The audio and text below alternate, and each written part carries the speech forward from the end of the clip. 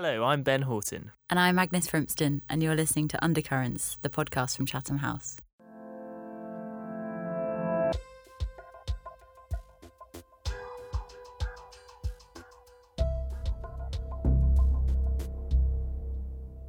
Hello, Ben. Hi, Agnes. How are you? I'm good, thanks. Although long time no see, you've been away. I know. Basically, I want to apologise in advance. Anything that I say in this introduction is in a jet-lagged state, a severely jet-lagged state. When did you get I'm back? not necessarily responsible for what I say. I got back on Sunday evening, and we're recording this on Tuesday afternoon. Well, then you've had ages, and I've got Ben. no excuse, but I mean, I've no idea what time zone I'm in. My body has no clue, and yeah. But usually around this time I start to perk up a bit, so hopefully it'll be all right. Okay. But apologies for any rambling and vagueness. Well, yeah, similarly, because I've just come back from Scotland. Yes. From which I had two very normal journeys with nothing to comment on. Nothing out of the ordinary happened on either the way up or the way back. So the sleeper train wasn't a part of your itinerary? It was, and it was lovely, yes. and it was good. absolutely fine. Okay, in fact, I've discovered that the sleeper guard has been trolling me. He's been trolling you? Because Does he listen to the podcast? Well, I don't think so. Because I asked my father I said, he had a go at me for not taking my breakfast in the dining car, and my dad swears blind that he never does. So anyway, no, but nothing out of the ordinary happened on either of those journeys. I'm a normal human. So there we go. Yep, so that's our key takeaway from this episode. Agnes is a normal human. Exactly. I'm not a lizard. Great. Where have you been? I have been in California. I've been all around California. I started in San Francisco, where we went for a conference. Which conference was International Studies Association, which is the biggest conference bringing together foreign policy and international relations academics for all over the world, about 5,000 of them. And over a week, I think there were over 1,000 different events. Oh my God, that's so many people. It's incredibly huge, just overwhelming event, but we went, and it was a great opportunity to meet sort of past authors and find new authors and generally raise our profile in the States particularly. And yes, you guys ran a marathon. We did a half. Yeah, I mean, still. A half. Yes. What? So how did this come about? Hang on. So the editor, Andrew Dorman, who has been on this podcast before and is a lovely man. Hello, Andrew. Indeed. Hi, Andrew. Said to you guys, let's do a marathon. He did. Yeah, that's basically, I mean. And you all said yes. We would never have done this through choice. But you can't say no to Andrew Dorman. No, I'm so impressed. I think if it had been suggested that The World Today did a marathon, I think I would have told Alan that's the next challenge. Stick it, I think that's the next challenge, yeah. And actually, to be fair, it was absolutely amazing. Brilliant views of San Francisco, running across the Golden Gate Bridge at sunrise. It was nice. It was a really good way to end the week. Amazing. Yeah, it was good. God, absolutely knackering. Can people still sponsor you? People can still sponsor us, yes. We have a Just Giving page. We were raising money for something that I'm about to pronounce wrong, which was the Schistosomiasis Control Initiative. That is difficult. Yeah, so I have no idea if that's what we were raising money for, but I think we were. They're based at Imperial College London, and they do really important work fighting a tropical disease, which is a parasite, a snail-like parasite, which affects literally millions of people every year, and the treatment is incredibly cheap.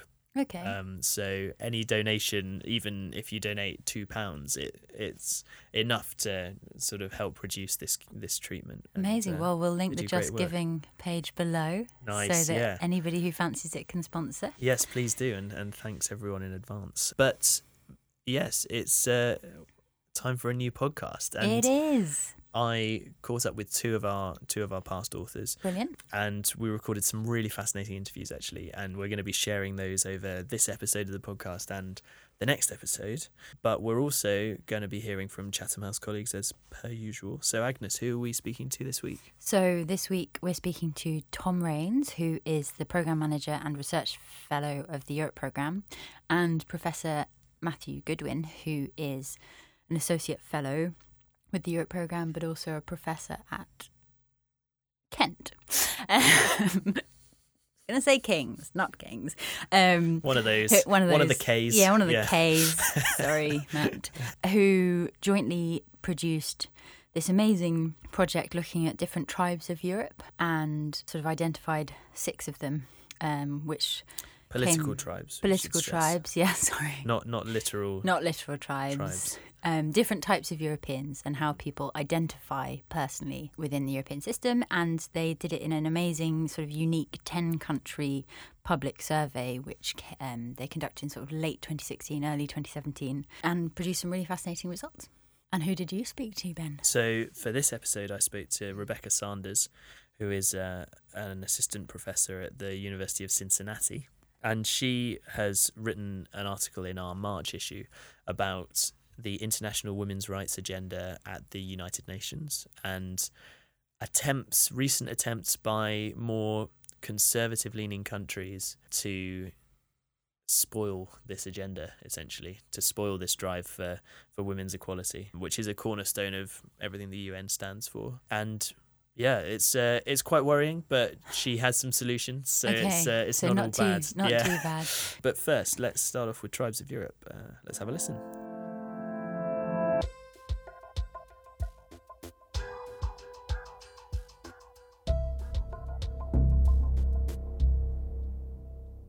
So I'm here with Tom Rains, who is a research fellow and programme manager at the Europe programme at Chatham House, and also probably one of the best people at Chatham House to have on a pub quiz team.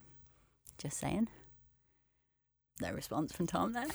And I don't know if I'm supposed to endorse myself at that point, yes, but I do, strongly. Yeah. And Professor Matthew Goodwin, who is a visiting senior fellow here, but also Professor of Politics at the University of Kent, and famous for eating his own book on Sky News. Thanks so much, guys. We do need to stop mentioning that. We know why you did it, though, Matt. And we're here to discuss a project that came out in December last year on the tribes of Europe. So what are the tribes of Europe? So the origins of this work really came in some polling that we'd done across 10 different European countries. We asked 10,000 Europeans how they felt about the EU, how they felt about politics, how they felt about the future, about their identities. And what we really wanted to do was kind of move beyond kind of narrow binary ideas about being pro or anti-EU, which is very easy in a British context to be remain or leave, but crops up in discussions about the EU elsewhere. And we wanted to try and see if we could use our data to understand and develop a more nuanced political spectrum across Europe for how people think and feel about the European Union. And which 10 countries did you choose?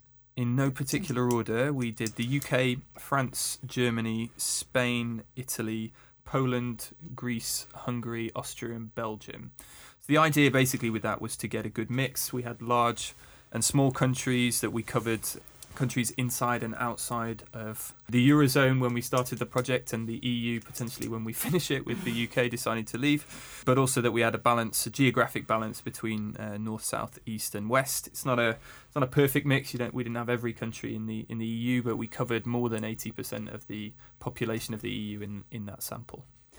And how long was the process of sampling? So the field work was not too long. That took us sort of 3 or 4 weeks or so to do. What took longer was to build the statistical model that gave us the tribes. And basically our approach to that, we worked with a colleague, David Cutts, a political scientist at the University of Birmingham and also an associate fellow of the Europe programme, to develop a model which identified these different tribes based on what we saw as some key questions within the survey. So the survey asked kind of 30 or 40 different questions, and we isolated 8 which we thought were kind of crucial questions and signifiers for where people would fall on this spectrum. So that covered issues, how people felt about the future of European integration, how they felt about kind of issues of economic redistribution, how people felt about immigration, the refugee crisis. So touching a lot of kind of contemporary political concerns, but also longer term issues about where people would like the EU to go, how they feel about the proper balance between member states and the supranational level.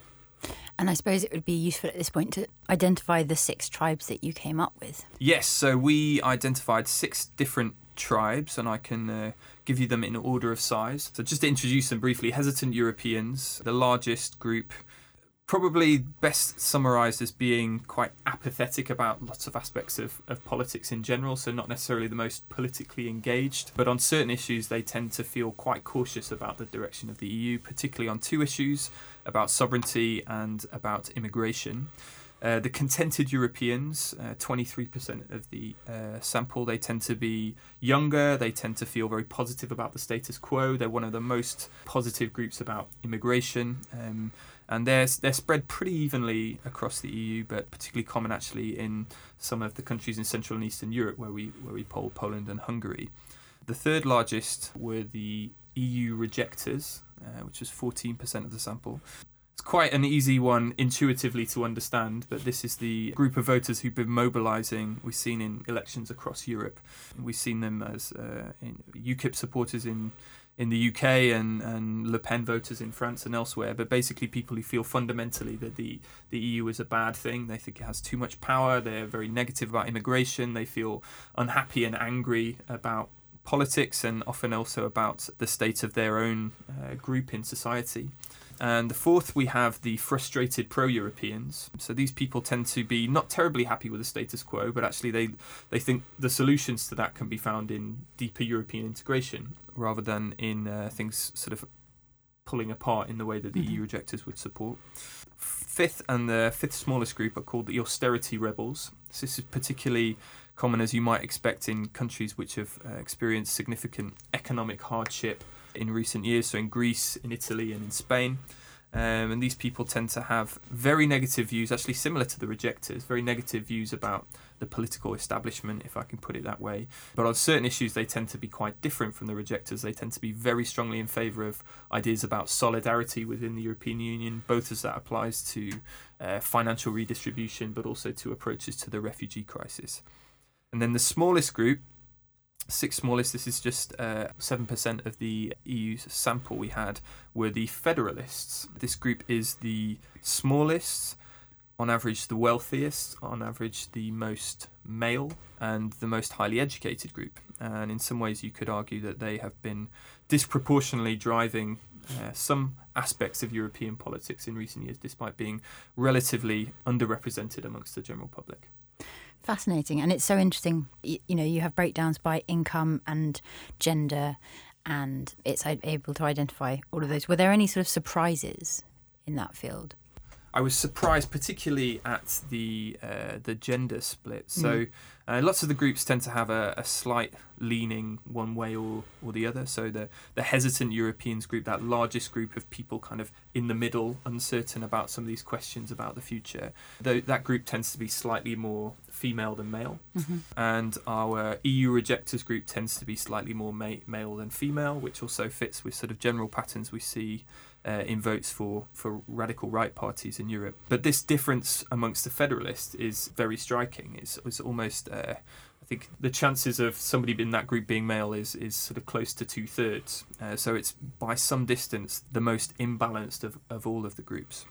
And was there a clear country sort of distribution for the federalists? Yeah, I mean, there are some countries where federalists are unusually common. Italy and Spain and actually Mediterranean countries come out very highly on that. So despite the negativity towards the EU in large sections of the population in those countries, there is also a kind of attachment to a kind of original concept of the European ideal of a deeply integrated federalising Europe, which still holds some appeal. Quite personal question now. Which were you? So I was a contented European. Aye. I was actually where I expected that I would be, Yeah. which is that I think the EU is a good thing, but I don't necessarily think that the future is in a completely federalised Europe. Obviously, there's much more within that, and you can actually find out which tribe you would like to be by going to a website that we built, which is tribes.chathamhouse.org, which has an interactive online version of this research where you can answer some of the questions and see which one you're closest to. What about you, Matt? I was a hesitant European. Were you? So I was less convinced, but open to being convinced. Right, okay. And obviously, since this came out, some stuff's happened in Europe, hasn't it? Has, Italy and Hungary, has that reflected your research?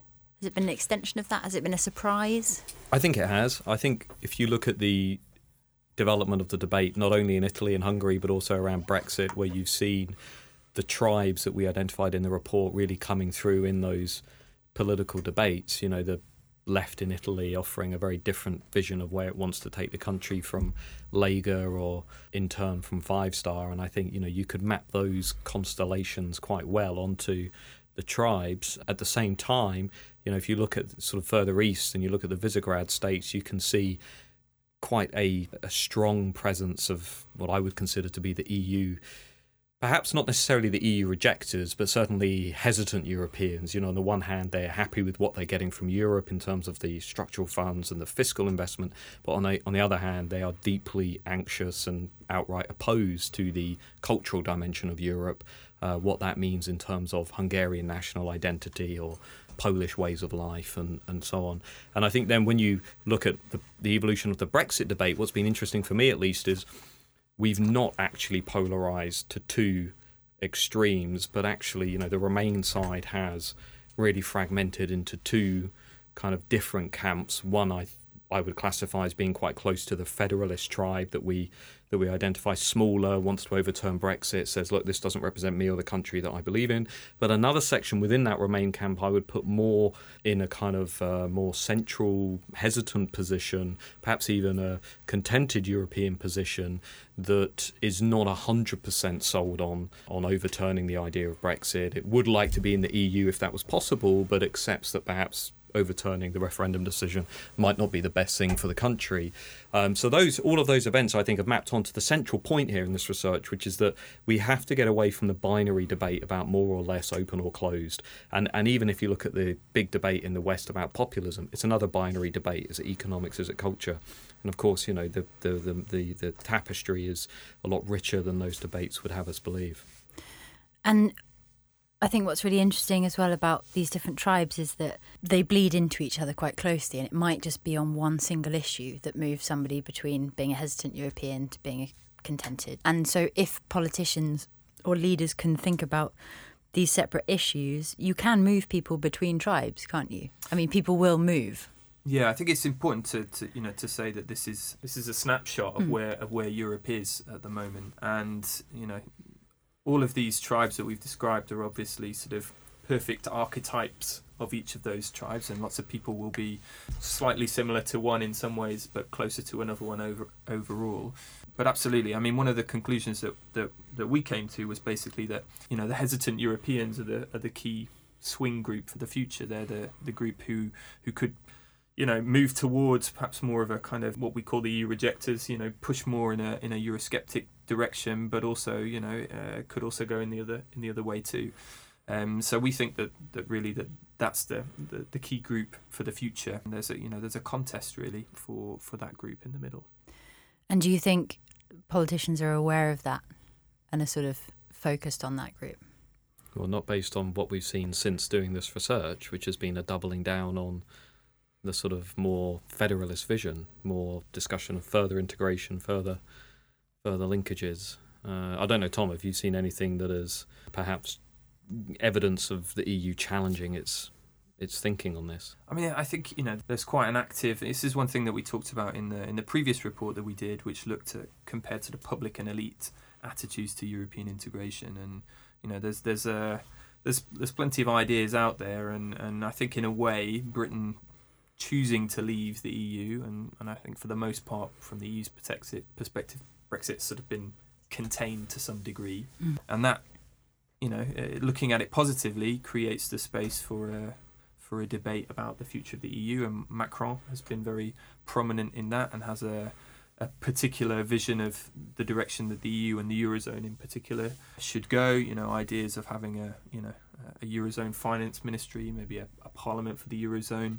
Juncker has lots of ideas about the changing direction that the Commission should take, moving perhaps from being a kind of neutral arbiter and interpreter of and kind of proposer of regulation within the EU to a more explicitly political role.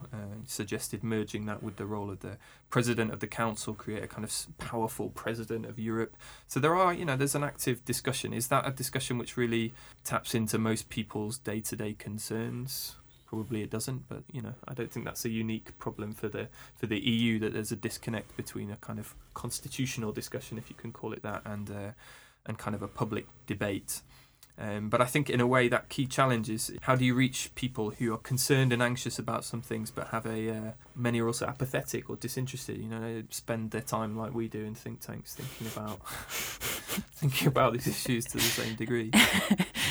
But equally potentially don't feel like the things that they are concerned about are being addressed by the EU. Yeah, I think that's certainly true. I think we're heading into an issue agenda that's going to be very difficult for the EU, around issues that are transcending the nation state and challenging what the EU is capable of doing. The refugee crisis being the obvious one, where you are seeing an issue bleed into concerns over domestic security, concerns over borders, and concerns over whether the EU is even capable of responding to that, and what does a successful response strategy even look like to that. Will European taxpayers be happy to send hundreds of millions of euros to prop up African economies? Will Eastern Central European states get on board with a quota system? Clearly not so far. And these are all issues that I think over the longer term may end up nudging people from one tribe into another, because it's clear from most of the economic forecasts, at least. I mean, if you buy them, somebody once said they're a bit like sausages. Once you've seen how they're made, you never want to go near them. But economic forecasts would suggest that over the long term, Europe is never going to get into those high rates of growth that you're seeing in other areas of the world, and that will further underline the salience of these identity issues. I think that's really interesting. And I mean, Tom, you mentioned earlier, let me get this right, contented Europeans quite heavily represented in sort of Eastern Europe. Yeah, I mean, it's sort of interesting because there's actually quite a lot of data that shows that many people in Central and Eastern Europe, in countries which joined the EU from sort of 2004 onwards, have quite positive attitudes towards the EU, and they can see the way that it has transformed the economies of former communist states in Eastern Europe, and that they've become part of the European project. At the same time, they have governments which are often Eurosceptic or hostile to the EU, or in the view of the European Commission and many observers, are taking steps which undermine fundamental democratic norms on which the EU is based. So I think there is a bit of a kind of contradiction there between the two. But those are governments that those people voted in. I mean, Hungary is an interesting one. Of course, yeah, but I would I'm not an expert on Hungarian politics, but I would estimate that most people who were voting in Hungary weren't voting on the basis of what Orbán was saying to his Euroscepticism, but more about domestic politics and the performance of the economy and other issues. Although I know he has made much of sort of taking a stand in defence of his idea of what European civilization is. So perhaps Hungary's quite a special case in that sense. But certainly there is large numbers of young people in Central and Eastern Europe who are very positive and feel European and feel well disposed to the EU. And just talking of age, the sort of breakdown, if you can be really sort of broad, does it tend to be that young people are positive about the EU and older people aren't, or not? I think one of the key things we always have to remember when having this specific debate is the role of education. So if you look at degree holders across Europe, they tend to be pro-European, at ease with immigration, or certainly they don't see it as an issue, and generally relaxed about social liberalism. Now, if you take away that experience of college education, and maybe you also look at folks who are coming from outside of the big cities, then you begin to see why Marine Le Pen's strongest support came from the under-40s. Viktor Orbán in Hungary draws his support across the generations. Salvini in Italy did very well among young Italians. So at very broad level, yeah, the young and the millennials and the new iGen generation I've been reading about recently are very at ease with these issues, right? Millennials are old hat now. But that is really shaped by their educational experience. And of course, if you take the big macro view, actually across much of the West, take Italy as an example, only 20 to 25% of young Italians have a degree. Even in the US, it's about 45%. So sometimes we get carried away and we think, yes, the liberal millennial future is 5 years away, but this is going to be a trend that will certainly run through our lives, and I include all of us in the same generation there. Yeah, of course, Matt. Yes. So do you guys have plans to revisit this in a year or so? I mean, obviously it's still relevant and a fascinating piece of research and something that we should all keep looking at. But yeah, do you have plans to sort of relook at it in another couple of years? How do you think it might have changed? It'd be fascinating to go back to and sort of run the same questions in the same countries that we did in a couple of years' time. One interesting development in that front, I mean, obviously what we were looking at here was specifically at tribes of Europeans that cross national boundaries. And that's sort of one aspect of the word that's slightly distinctive. And what we have in May 2019 will be the European elections, so where explicitly there are, pan-European parties campaigning to sit in a European parliament. Now, many of those campaigns will be run, explicitly on national terms and by national parties. But I think it'll be very interesting to see how some of this analysis is sort of played out on the European stage in the parliamentary elections. Parliamentary elections have tended to be pretty good hunting grounds for more radical parties, both on the left and the right. And it'll be interesting to see whether we have a large presence for some parties that have made a breakthrough, like the AfD in Germany, or what happens to Macron's En Marche party, which isn't currently represented in the European Parliament in the same way because it didn't exist in the 2014 general elections. And so there's, there could be some interesting disruption, if you want to use that term, on both the liberal pro-European perspective, but also on the Eurosceptic side. Thanks, both of you, so much. You should read the report and also take the test at tribes.chathamhouse.org.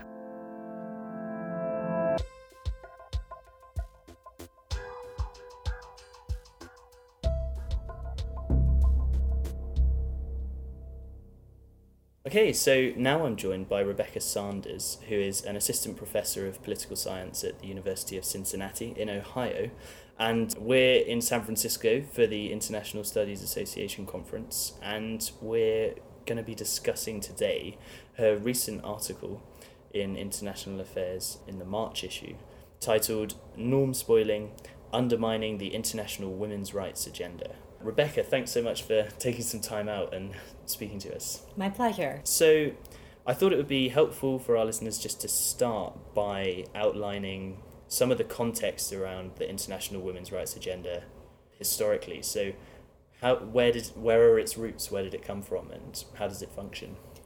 Absolutely. So the International Women's Rights Agenda, as I conceptualize it, is something that's been developing at the United Nations for several decades. It includes the Convention on the Elimination of All Forms of Discrimination Against Women, which was a major 1979 multilateral treaty that addresses issues of women's rights. And that emerged really at the behest of feminist activists and women's rights activists who were pressing for greater equality for women around the world. And since CEDAW was first enacted, we've seen a number of other initiatives at the UN, prominently, for example, the Beijing Declaration and Platform for Action, which came out of the 1995 World Conference on Women, as well as a number of other declarations and policies that have come out of the UN. And these are reinforced and rearticulated every year at something called Commission on the Status of Women, which is a yearly meeting of thousands of diplomats and activists in New York to try to discuss and advance women's rights. So it's a complex and developing landscape that has really emerged at the sort of urging and behest of women's rights activists around the world. Fascinating. And sorry if this is a really basic question, but as you see it, what is the vision for success? Is it just simply equality for people regardless of gender, or are there specific goals that they're working towards? Or I would identify probably three primary goals of the International Women's Rights Agenda, which is the full economic, social, and political equality of women in society, women's bodily autonomy and control over their reproduction and sexuality, and the distinction, or respecting the distinction between biological sex roles and socially constructed gender roles. So recognizing that many attributes associated with women and men are not natural, but produced in socially constructed contexts. Okay. And how have the discussions at the UN sort of translated into sort of tangible policy? The way that these international standards are articulated in practice is through influencing member states to change their domestic and local policies. And that's why the International Women's Rights Agenda is important, because it attempts to set standards of appropriate behavior for states around the world and have them follow through at the local level in terms of realizing some of these goals.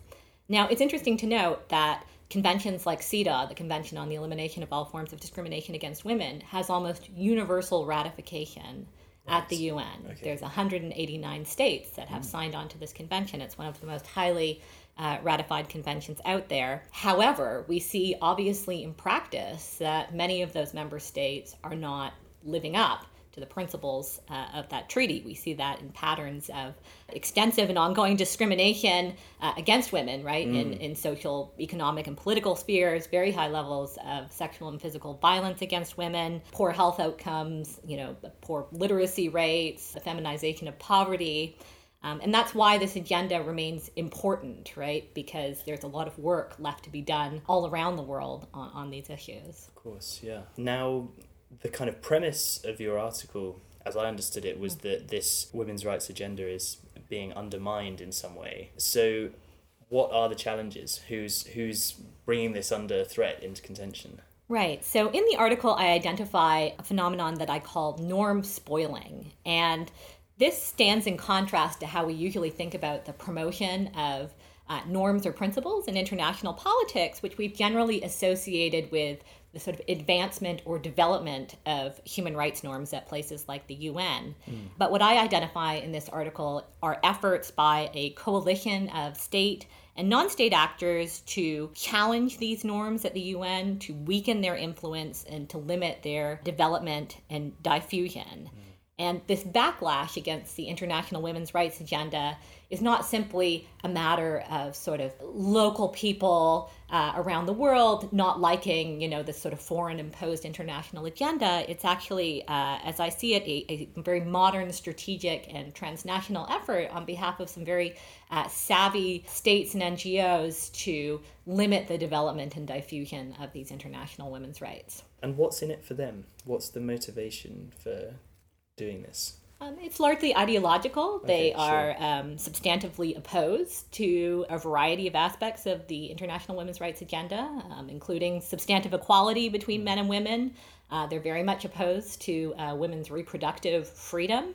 And they're opposed to distinguishing between biological sex and socially constructed gender roles. Okay, right. So could you give us some examples of how specifically these efforts to spoil these norms kind of play out within a United Nations setting?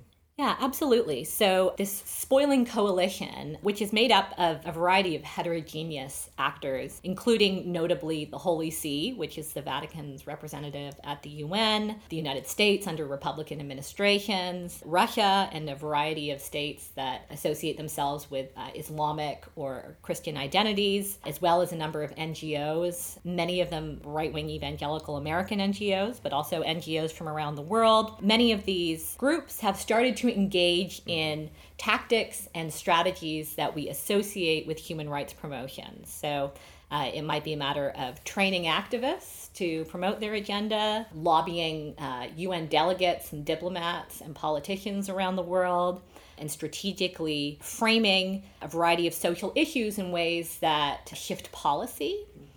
And then in the paper, I identify some sort of specific elements of the strategy of norm spoiling.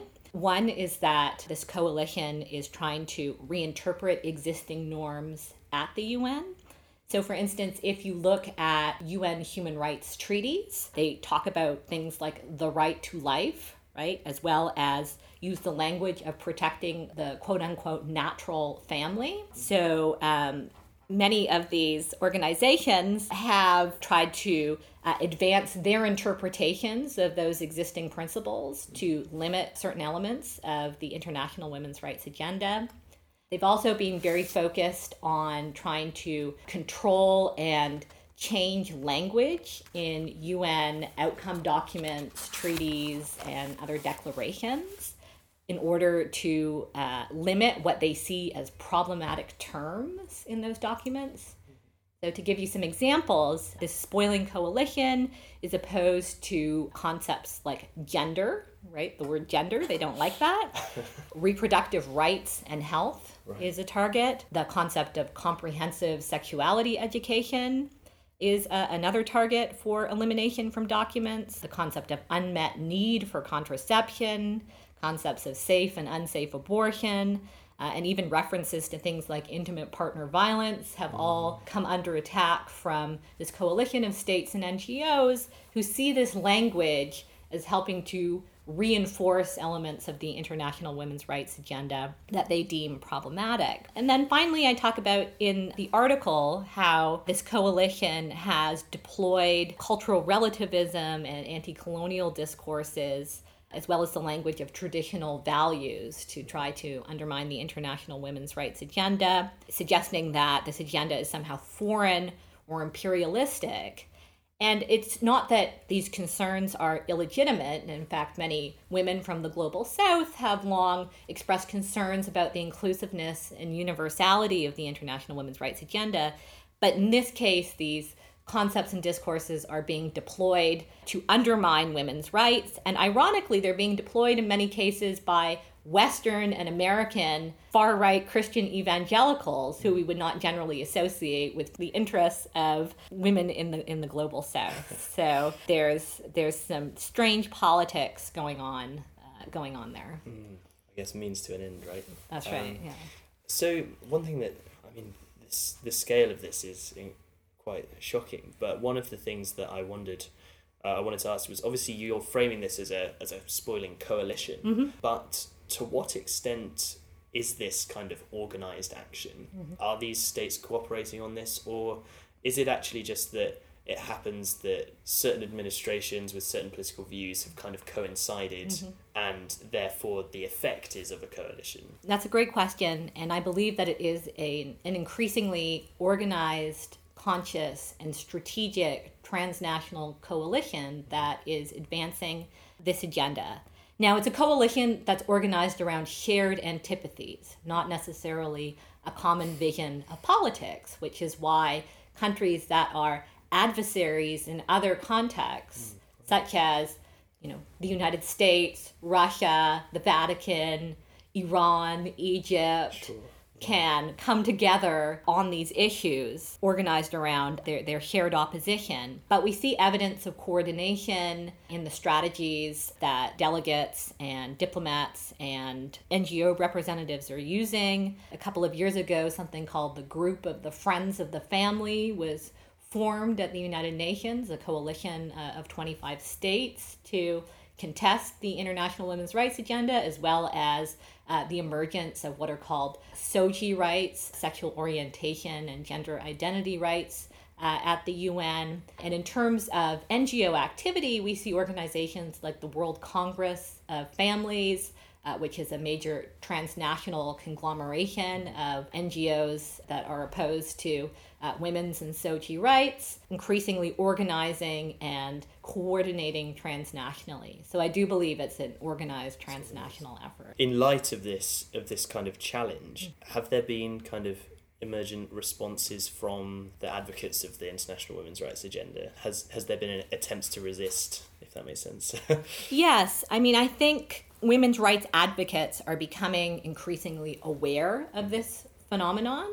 It's not, they're beginning to notice it and label it and organize against it because they are concerned, right, that this ongoing advocacy is going to block and limit the diffusion of the International Women's Rights Agenda. So, for instance, there's a lot of concern that there have been very weak and watered down outcome documents coming out of things like the Commission on the Status of Women, the yearly meeting that tries to advance women's rights, because of this ongoing opposition.